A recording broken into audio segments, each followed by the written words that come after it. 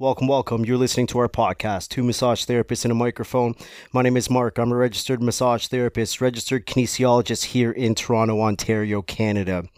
And we have an episode that we are doing today on a little bit more of a serious note compared to some of the other stuff that we've been putting out, which was very light. And we wanted to get into this topic because as regulated healthcare professionals, we have a lot of people that end up on our table or in our office or in our treatment space.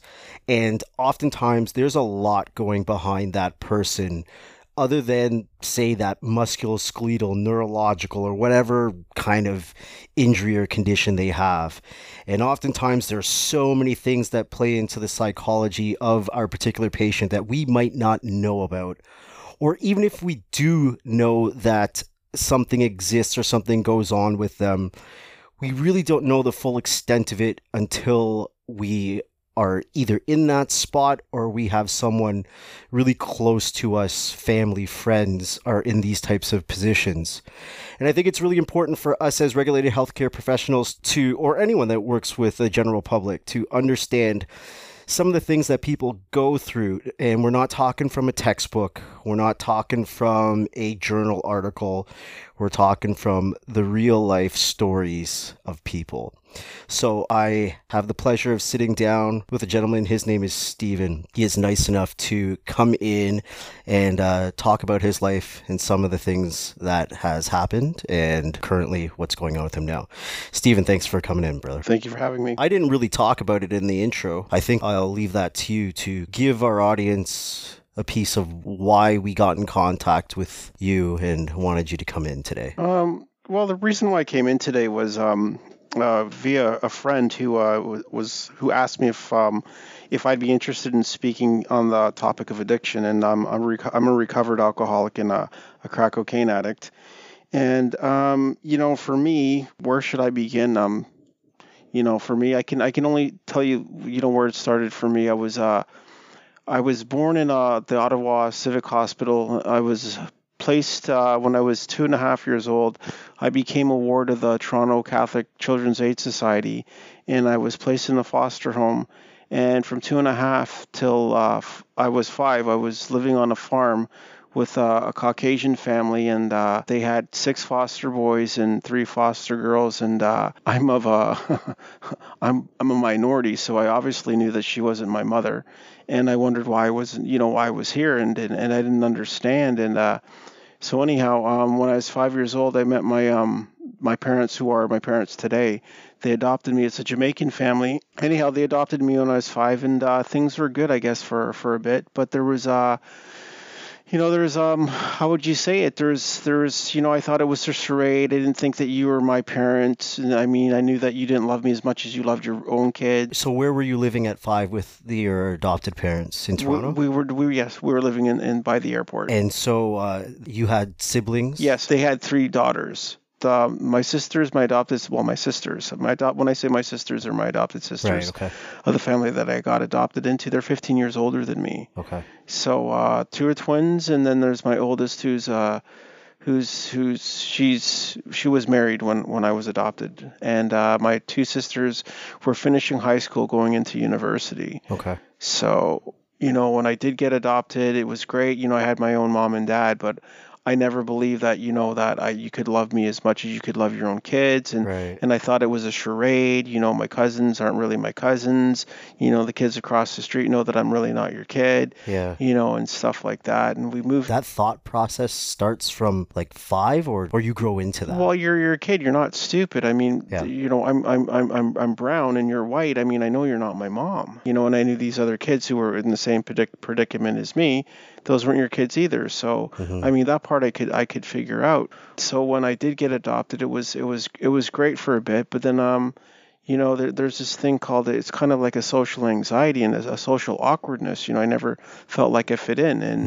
And then we moved to the States in 1980. We moved to Florida. I never really knew the color of my skin until I moved to the United States of America. Because Florida is really strange, because a lot of people, they see Florida as Miami, or they see Florida as Orlando. They don't realize that the majority of Florida sorry for all of you Florida listeners, it's a whole different story. It's very kind of, southern state type of thing. Well, yeah, the outside the cities especially, I Yeah. would say, and it's it's not as segregated as you see on like a Mississippi burning kind of segregated, Yeah, but but it's not as diverse as when you're living in a multicultural city like Toronto. yeah, It's just not. because I frequent Florida. I'm mixed, and my wife is white Canadian. When you're in the northern part of Florida, driving through Jacksonville, like you really feel that.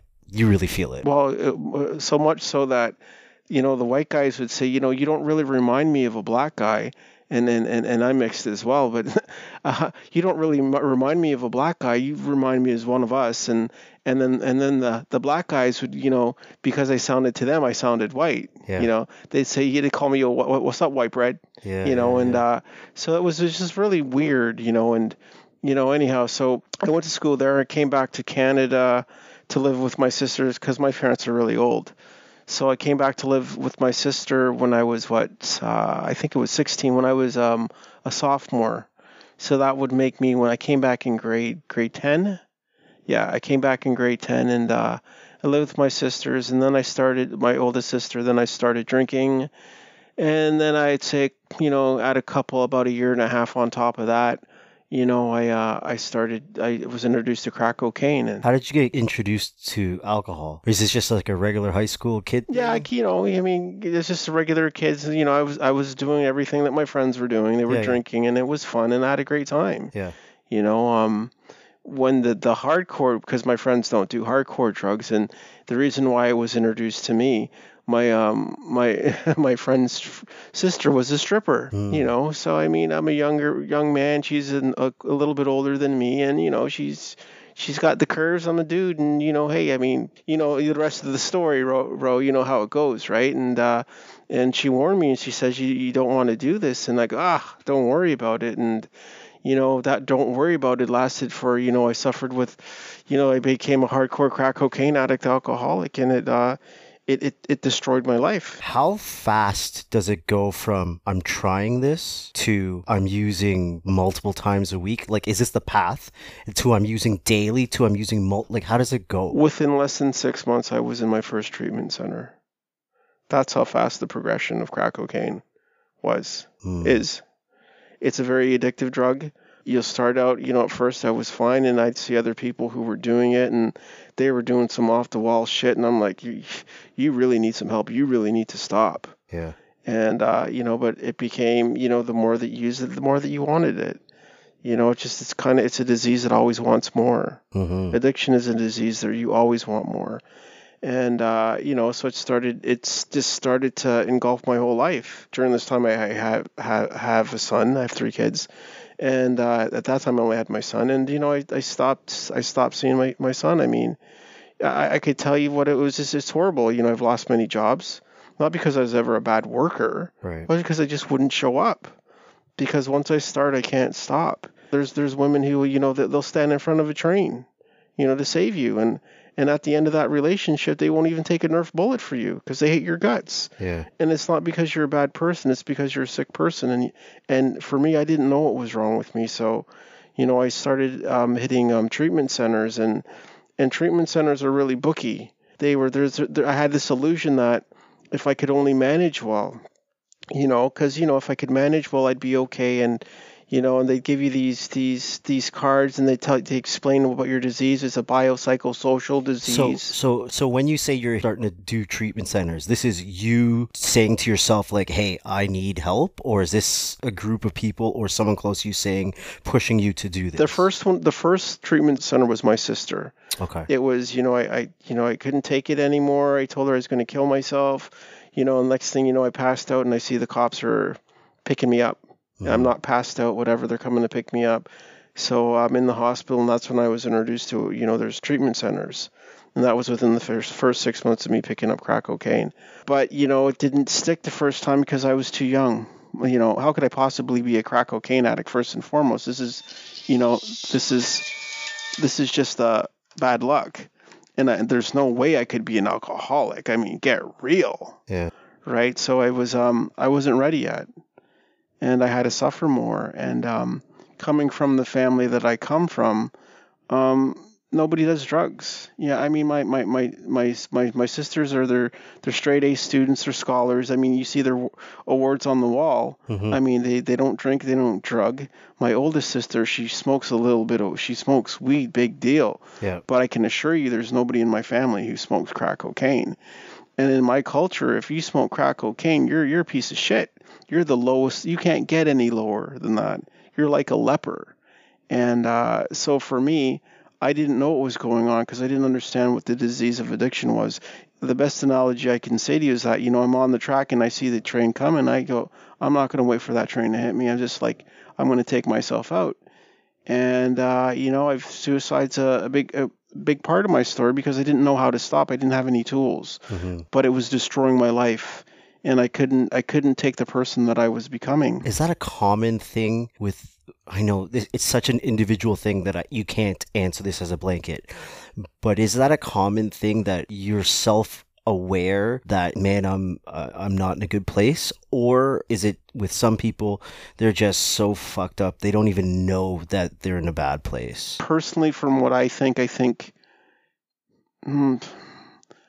I would say there's a lot of people who do, and then there's people who just enjoy it, I guess. Okay. There's some people who are lifers. I don't know. Like, there's some people who just it's not just about the drugs and the booze, it's about the lifestyle. Gotcha. And they're just as potent and they're just as addictive.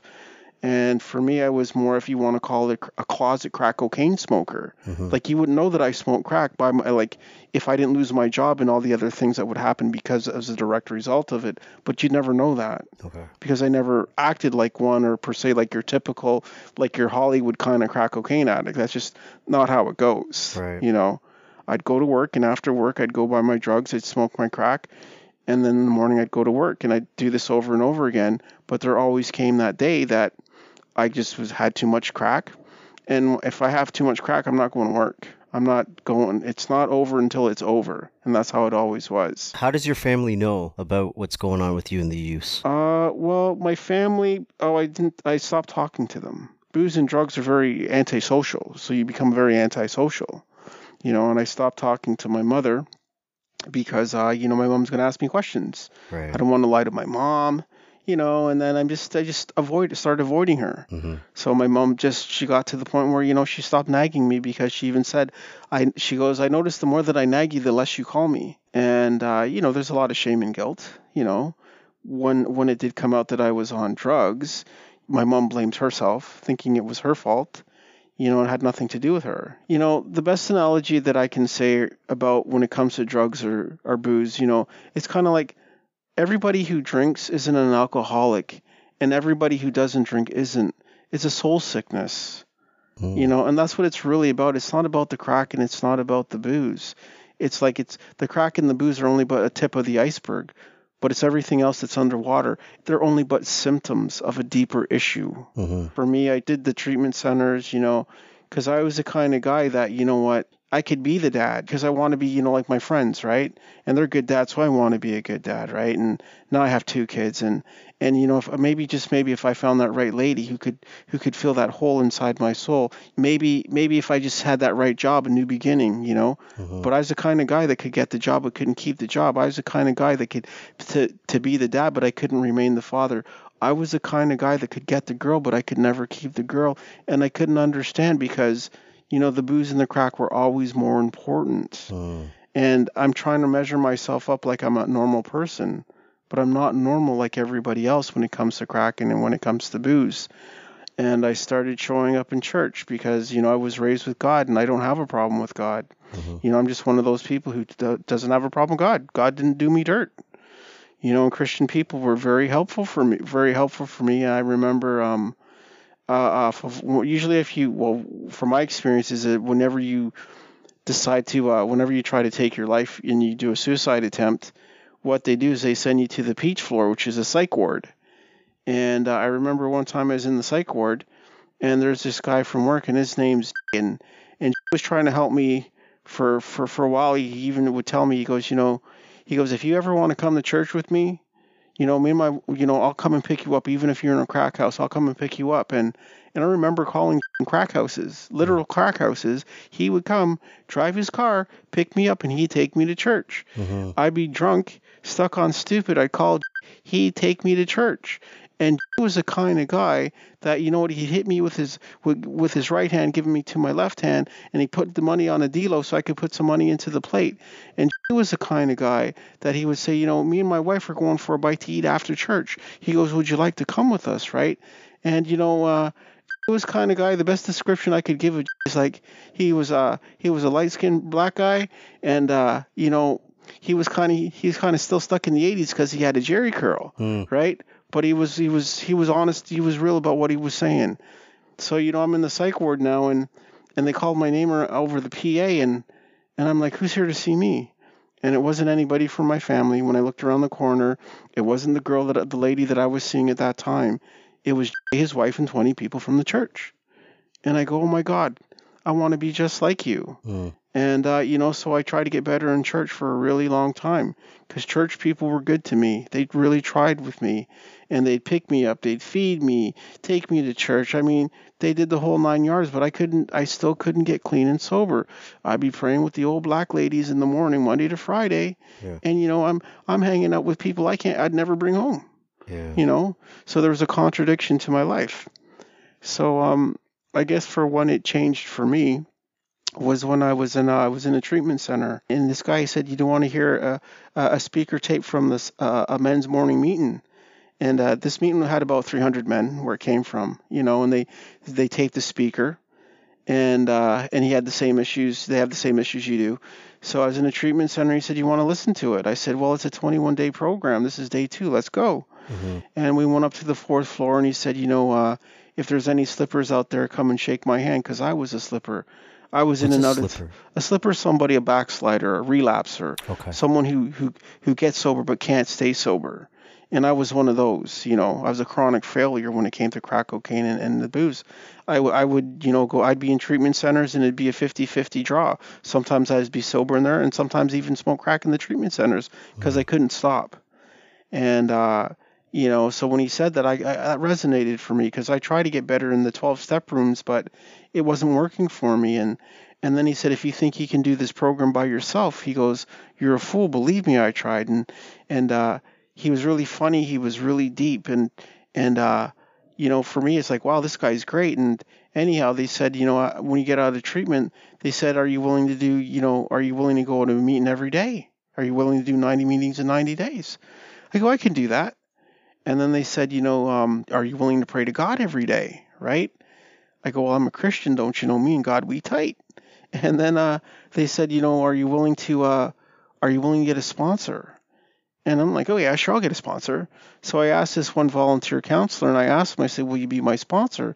And he said, you know, you really might want to reconsider. Can you tell us what a sponsor is and what is the role of a sponsor? Well, what a sponsor is someone who's come before you who has the same addiction that you have and who has found a way out, found a new way of life and how to live life on life's terms, and who's clean and who's sober, who doesn't need a drink or a drug to function. So that's the best description. A sponsor is really beyond that, to be quite honest with you. He's more your friend as well. He's not just, that's just a title, but it's not about a title, it's about a task. Okay. So, you know, I asked this guy, can he be my sponsor? He said I should reconsider because he does a lot of work at the cottage. And I said, don't worry about it, right? And anyways, about 2 weeks later, I relapsed. I failed.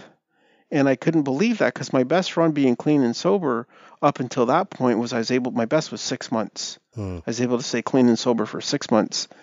And but this time I only got 2 weeks, and I couldn't believe it. And, you know, I was smoking crack cocaine and I was drinking that. And I remember that day.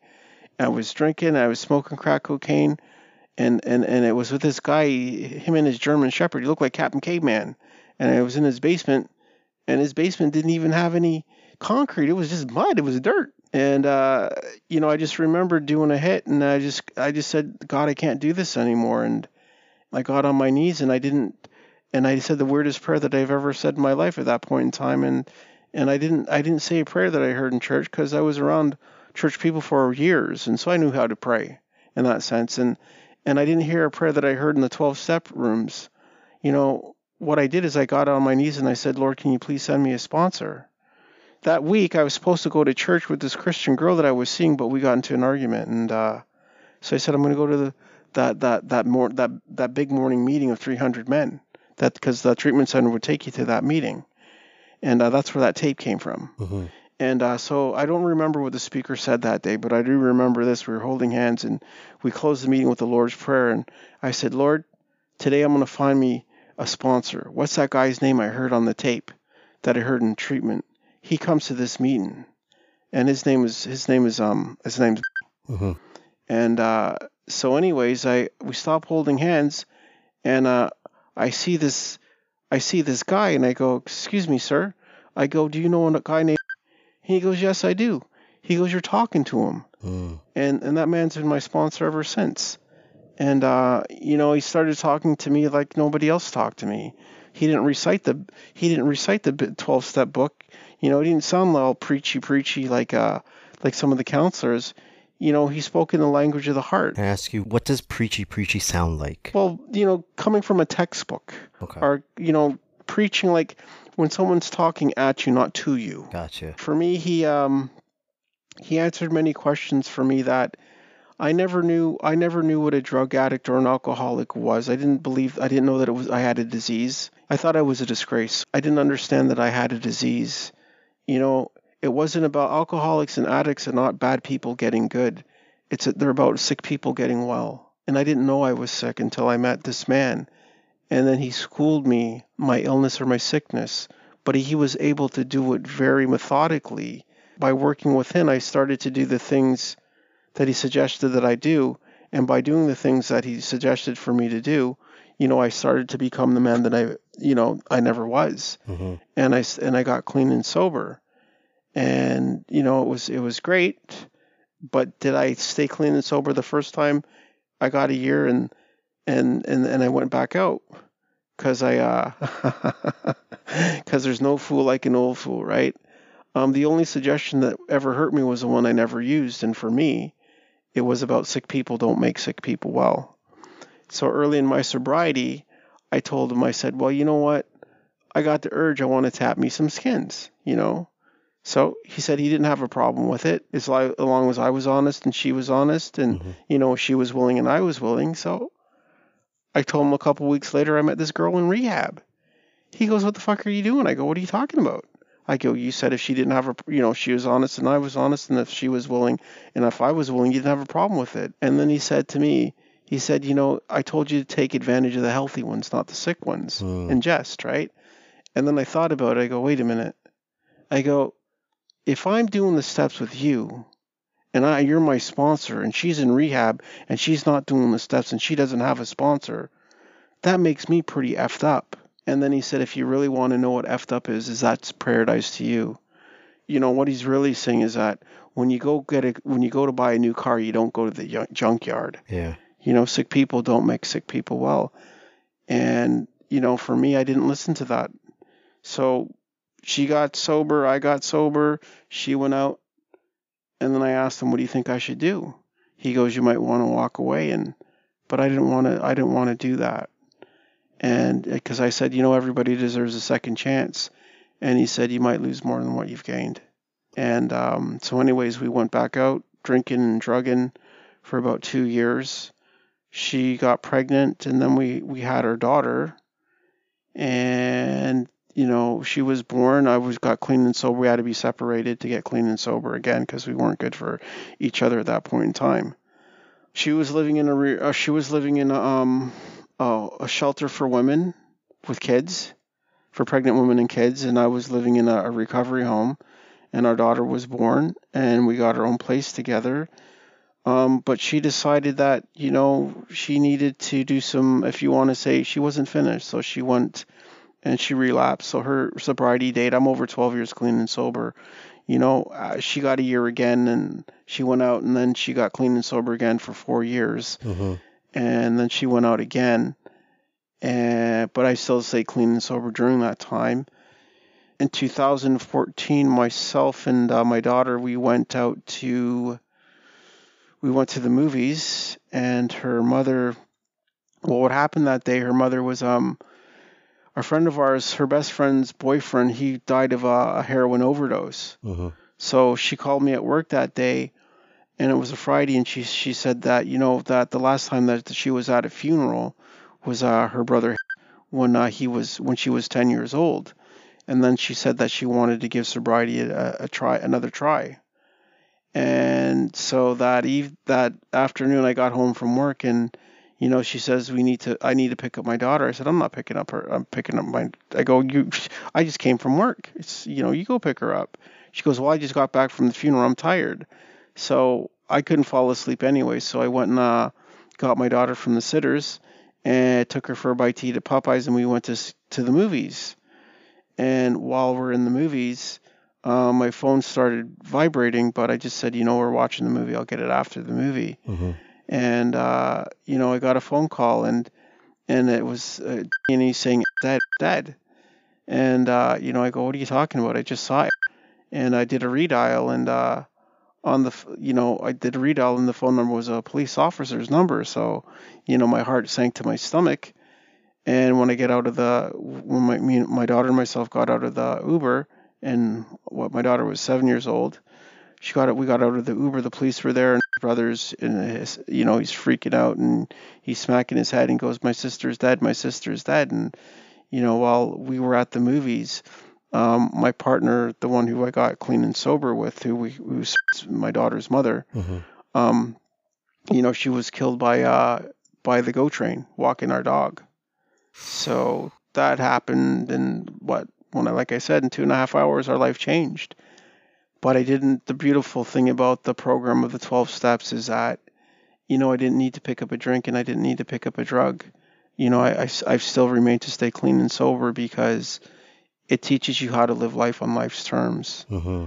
And for me, that's one of the greatest things besides, the greatest gift that I could ever get is my sobriety. And would I say that I'm a power of example?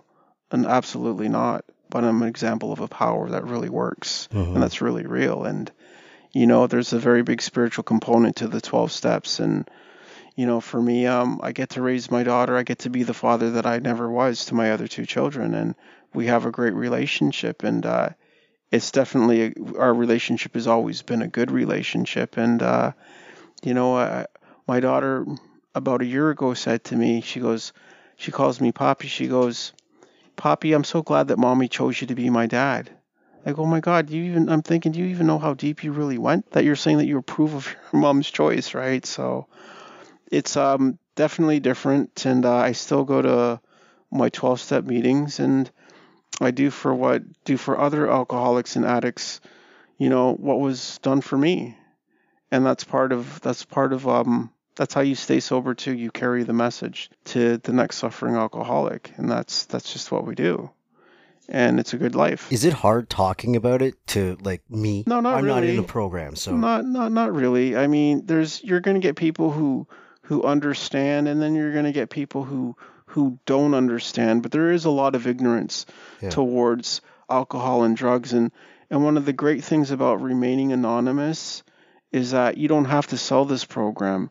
It sells itself. Yeah. So by me, if I ever told people who and what I was, they'd already judge me, And it's kind of like you shouldn't judge a book by the chapter that you walked in on, Mm-hmm. right? And a lot of people would have done that. But because I was anonymous and I never told people my story where I work, Yeah. they were able to see who I was, who I am. Not a title, not because of this, because I've never gotten hired. People would not have invited me into their homes, and just a lot of things. And I get to go places, and I've done things, and I have friends respect me, So for me, does it bother talking to? It depends. Will I stay anonymous when I need to? For sure. But if it's to help somebody else who's like me, I don't mind. For me, it's a part of who I am. It's made me who I am. What is being clean and relapsing? What does a craving feel like?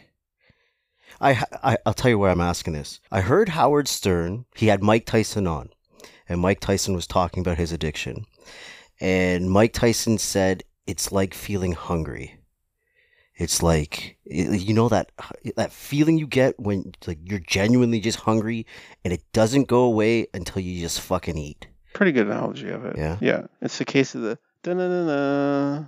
Like you Mm, know it's coming and you can't stop it. yeah. You know, being clean is being free from all mind-altering substances. Mm, And here's the illusion. I never knew that I was an alcoholic. I just thought that I had a problem with crack. Until I was schooled, because I didn't know that. I didn't know that I didn't know that yet. And there's a lot of misunderstandings. So I thought that I could drink. But it's many road leads to hell for a guy like me. So when you're clean and when you're sober, it means that you're free from all mind-altering substances, not just the drugs, but it's the booze, it's the weed, because they all will eventually lead me back to the same thing. So a craving for me would be where you have knots in your stomach yeah. and you have an obsession that you can't get rid of. Do you get those anymore? I get thoughts still. I've always had thoughts, but I don't have the obsession to pick up. There's a big difference. Right. Your thoughts are your thoughts. You can't stop your thoughts. Yeah. But I have a choice today. And before I didn't have a choice. I'm a monkey and I like bananas. If you put a banana in front of me, I'm going to eat it because this is who and what I am. But what has happened now is that, the obsession has been lifted, has been removed. But I didn't do that. A sick mind can't heal a sick mind. That's why there's a spiritual component that's very important to this. I had deep-seated beliefs, but my beliefs were not keeping me or even getting me clean and sober because I could stop. I just couldn't stay stopped. It takes something outside of you that's going to make you stop. By being around people who've had the same trials and tribulations as I have, they were able to show me a way out. If you give a man fish, he'll be hungry again. But if you teach a man how to fish, he'll never be hungry. And that's what the program, the 12 steps has taught me to do. But it's a lifelong journey, and you don't stop this program. It's for the rest of your life. Right. It's your life, but does it ever feel like it's just fucking exhausting? No. No. I'm not the kind of guy who can do something for nothing. It's just not in my makeup. And if you're not doing this program right, and if you're not getting anything out of this program, then it's kind of like sex. You're not doing it right. Because if it was the same mundane thing day after day after day, you wouldn't be able to do it. I've got a way better life now than I did before. My life is very robust. It's very rich, not in a sense of a wealth, but it's very rich. Yeah. And I'm very happy, and I'm generally happy and content. And everything I have today, I have way more than I ever did before.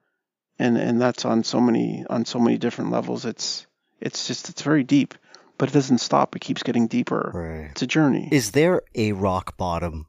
When you always hear someone say, or through television, like, this is the only exposure I ever have to stuff like this, right? Is whatever fucking fake Hollywood puts out there. And is there a rock bottom that it's like you gotta hit that before? Well, you do have to hit a bottom, but just because you can say these clever things that so how do you know when you've hit your bottom? Well, quit digging. It might sound really funny, but that shit still doesn't work either. That happens when it happens. There's many times that I wanted to stop, but I couldn't stop. But one day something just snapped in me. Mm-hmm. But I didn't know that day. I didn't know when that day was going to come. I just didn't. But what I do know is that I kept trying. And I didn't give up. And what I would say to anybody out there, if you're struggling, a man without hope is a man without oxygen. And the best thing that I can say is that you kind of got to be the stone cutter. And what the stone cutter does is that he has a rock and he's chipping away at this rock, right? And he's hammering away at this rock and he doesn't even make a dent in this rock, about 100 blows. Mm-hmm. But on the 101st blow, he splits the rock in two. But he knows it wasn't the last blow that broke the rock. It was all the ones that went before it. That's been my experience, you just never give up. Yeah. So it's deep, man. It takes, in my mind, like someone with a serious will to climb through. Pain's a very big motivator. What was the biggest, most hurtful part of the whole thing? The biggest hurtful? What caused the most pain? It's more Addiction and alcoholism, it's based on a soul sickness. So I would say, would I say that I'm an alcoholic and addict because of my past? Completely because of that? No. Did it play a part? Sure it did. Did at any point you fully 100 blamed your past? Oh, for sure. Yeah. For sure. But I mean, a part of it too is about forgiveness, and it's always easier to ask for forgiveness than to give it. But the thing is, when it comes to forgiveness, though, if forgiveness starts with the offended, not the offender, for me, I had to, you have to make peace with your past, because I had to make peace with my past. Painful, I mean, in ways it was it was necessary, because unless I was in pain, I would have never done the things that I needed to do to get better, to get well. But it was through that pain I was able to get well. It was a blessing in disguise. It didn't feel like one at the time, Right. but it was definitely necessary. Sometimes bad's got to get worse before it ever gets better. Yeah. The easier, softer way doesn't work with a guy like me. Does the easier, softer way, and again, you can't really just generalize, does it work? Or does it have to be something aggressive? I mean, well, put it this way, right? Every beagle's a dog, but not every dog's a beagle. Different methods for different people. Mm-hmm. For me, I was pretty hardcore. So my sponsor was pretty hardcore for me. But that kind of approach wouldn't work with everybody because we're not all the same kind of people. Gotcha. But we can know the same things. The program never changes. It's still the same for each and every one of us. It's just not everybody approaches it the same way. Right, the application of it alters for the individual. Yes. Did you ever get into anything else other than crack and booze? No. It's just, and the only reason why I never got into it, anything else, I haven't tried crystal meth or heroin or, it's just, the only reason why, it's not to say that I've never would have done it. It's just not in those circles. Crack generally stays with crack. Booze stays with booze. If you do heroin, it's with heroin. Fentanyl wasn't a big thing. At least it wasn't in my circle. But would I have tried them? Sure. They just weren't there. Did you ever, in these times, have run-ins with the law? I've been very fortunate in that sense where I don't have a criminal record whatsoever, thank God. Yeah. It just worked out that way for me, and I'm very grateful for that. But no, I was arrested once for being drunk and intoxicated in a public place. Mm-hmm.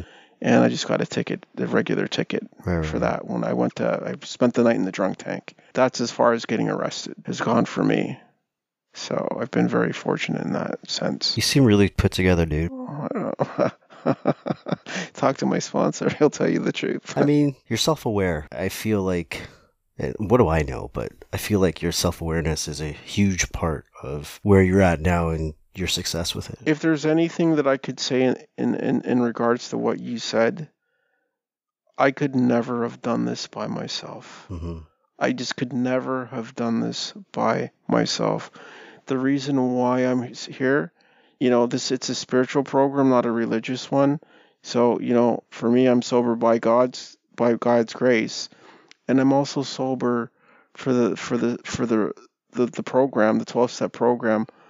A big component for me that saved my life was good sponsorship. Someone who took the time with me to school me, to teach me, but who's and this man's been my sponsor since 2004, and he's still my sponsor. So for me, if there's anything, it's because of him. He's 43 years clean and sober. I'm only at 12.